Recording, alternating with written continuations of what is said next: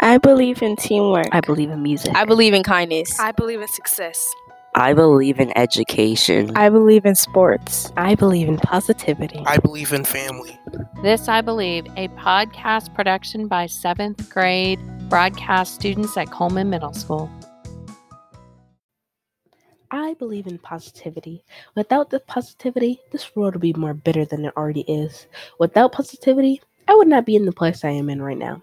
Now, I will admit, I'm not the most positive person, but I try to be. Whether it's my friends or family, it helps. Now, I know super duper positive people can get super annoying sometimes. Positivity does not mean you have to be the most peppy person in the room, but a little positivity always brightens someone's day. For example, giving a stranger on the street a compliment can brighten their day. You never know the full story of somebody's life, so that one positive thing can save somebody's life. You can change the world with positivity. Slowly but surely. One positive good deed at a time. People don't think that one positive thing can change the world. If you keep on having that attitude, the world won't change. There will be times where it gets hard to be positive. Everybody has those moments where it's even hard to think of being happy. We're humans, and sometimes our emotions get the best of us. But, like I was saying, that's the thing with positivity. Sometimes positivity can mean turning a situation that makes us want to cry into a situation that makes us want to smile. The one thing we have definite control over is our attitude and how we take things. Being positive doesn't cost anything to anyone. That is why it is so important to be positive. For example, this year I decided to try out for cheerleading. At first, I only wanted to tell some of my closest friends.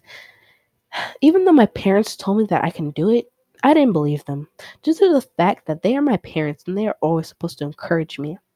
The first day of tryouts were hard. Everybody had some experience, whether it was tumbling or even all-star cheerleaders. I felt intimidated being one of the two girls who had no experience. The only sports I had played were volleyball and tennis. Those were so much different than cheer. During the learning of cheers, I felt myself being looked at. Everybody was staring at me because I was offbeat. I was probably not the only one, but I felt like it. Even one of the girls said, "Chance, you're offbeat."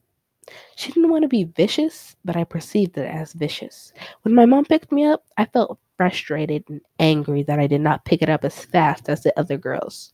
She saw the troubled look on my face and told me to call my grandma or my aunt. I ended up calling my grandma, and she told me something I will never forget. If you let negativity get in your mind, a positive outcome will never appear.